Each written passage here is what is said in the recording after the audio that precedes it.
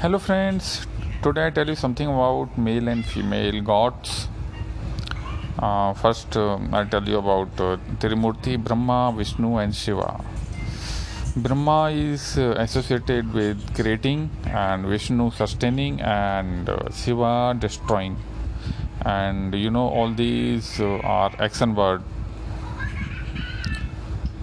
So, and on the other hand, Saraswati is associated with knowledge, Lakshmi with wealth, and Durga with power.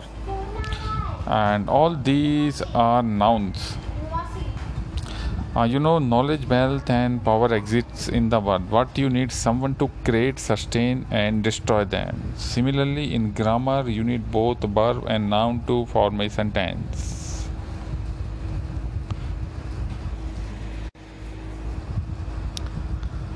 So, friends, male forms are associated with verbs and female forms with nouns, and together they form language. Thank you.